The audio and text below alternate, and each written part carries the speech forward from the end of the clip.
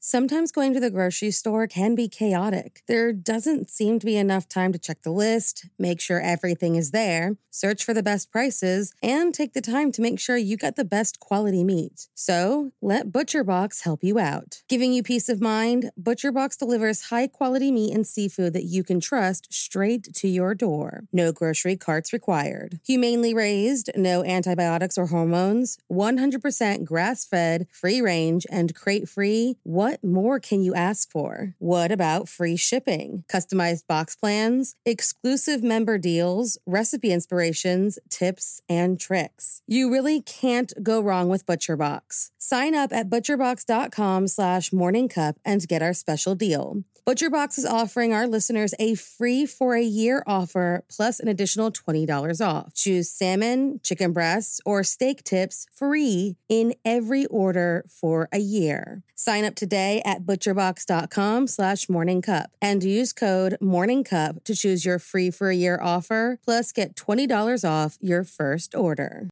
Hey guys, I have a podcast that I think you'll really enjoy. Proof, the investigative true crime podcast co-hosted by Susan Simpson of Undisclosed and Jacinda Davis of Evil Lives Here, is releasing its highly anticipated second season, where they investigate the murder of 18-year-old Renee Ramos. The first season, which, if you haven't listened to yet, you totally should, saw the release of 2 Georgia men serving life sentences for murdering their friend, Brian Bowling. And thanks to evidence unearthed by Proof, on December 8th, 2022, both Daryl Lee Clark and Kane Joshua Story were finally freed after 25 years behind bars. With that same investigative drive, Susan and Jacinda are on the case again, and this time, they are on the streets of Manteca, California, to find out who really killed Renee Ramos. In Proof, Murder at the Warehouse, you hear how, on June 5th, 2000, Renee's body was found buried beneath a pile of debris inside a new Home Depot building, and how, despite tips hinting at alternate suspects, her boyfriend, 18-year-old Jake Silva, and 33-year-old Ty Lopez were arrested and convicted of her murder. Fans of true crime and investigative series won't want to miss this riveting new season. Follow the case as Susan and Jacinda uncover long-overlooked evidence about what really happened to Renee by listening to Proof, Murder at the Warehouse, wherever you get your podcasts. There were 2 more murders 15 miles away. When police arrived, they found the telephones and electricity lines described by one investigator as reminiscent of a weird religion. Cup of murder. Everyone has their moments of anger, and in those moments we can sometimes do crazy things.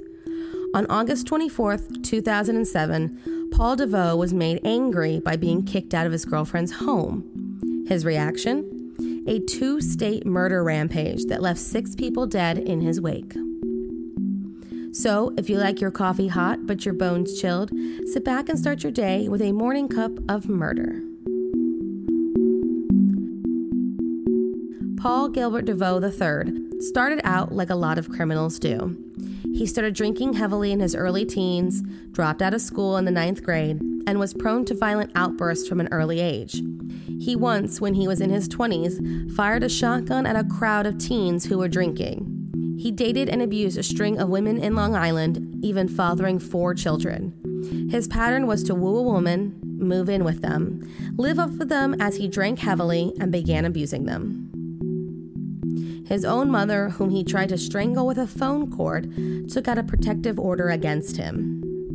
He was in and out of jail from 1940 to 2002. By August 2007, keeping up with his pattern, he was living with a woman named Sharon Wilson. The relationship started to sour, but Wilson agreed to let Paul stay in her home in exchange for construction work around her home. One day, she came home to find him with a gun, something she strictly prohibited, and had begun to suspect that he was stealing from her. She asked him to leave. Instead of packing his things and leaving, he went into a rage. He grabbed the gun and shot at the couch, walls, and floor before jumping into her truck and driving off. By August 24th, he headed to Marble Falls, where he found ex-girlfriend Glenda Purcell at a local sports bar. He put a gun to the back of Glenda's head and pulled the trigger. It didn't go off. Angry, he shot a second time, this time at the bartender. It went off this time, shooting Michael Allred in the back. Paul fled once again, this time to the home of another ex-girlfriend who lived in Jonestown, Texas. Paula Griffith wasn't the only one home that day.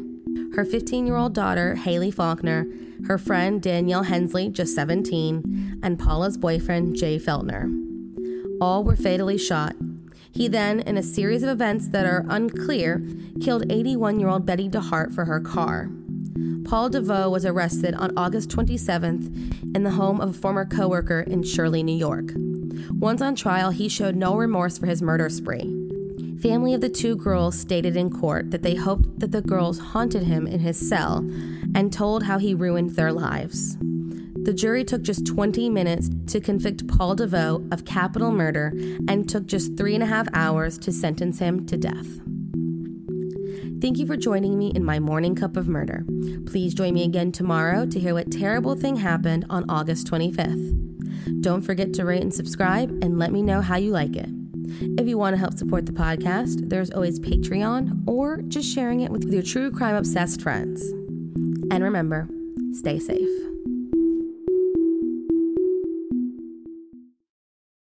Thank you for listening to Morning Cup of Murder. This is a daily podcast that tells you what happened on this day in true crime history. In short, easy to listen to episodes that you can finish on your commute or while you enjoy your morning coffee. So make sure you check back every morning. My name is Karina. I am the creator and host. You can find Morning Cup of Murder on Twitter, Instagram, and Facebook.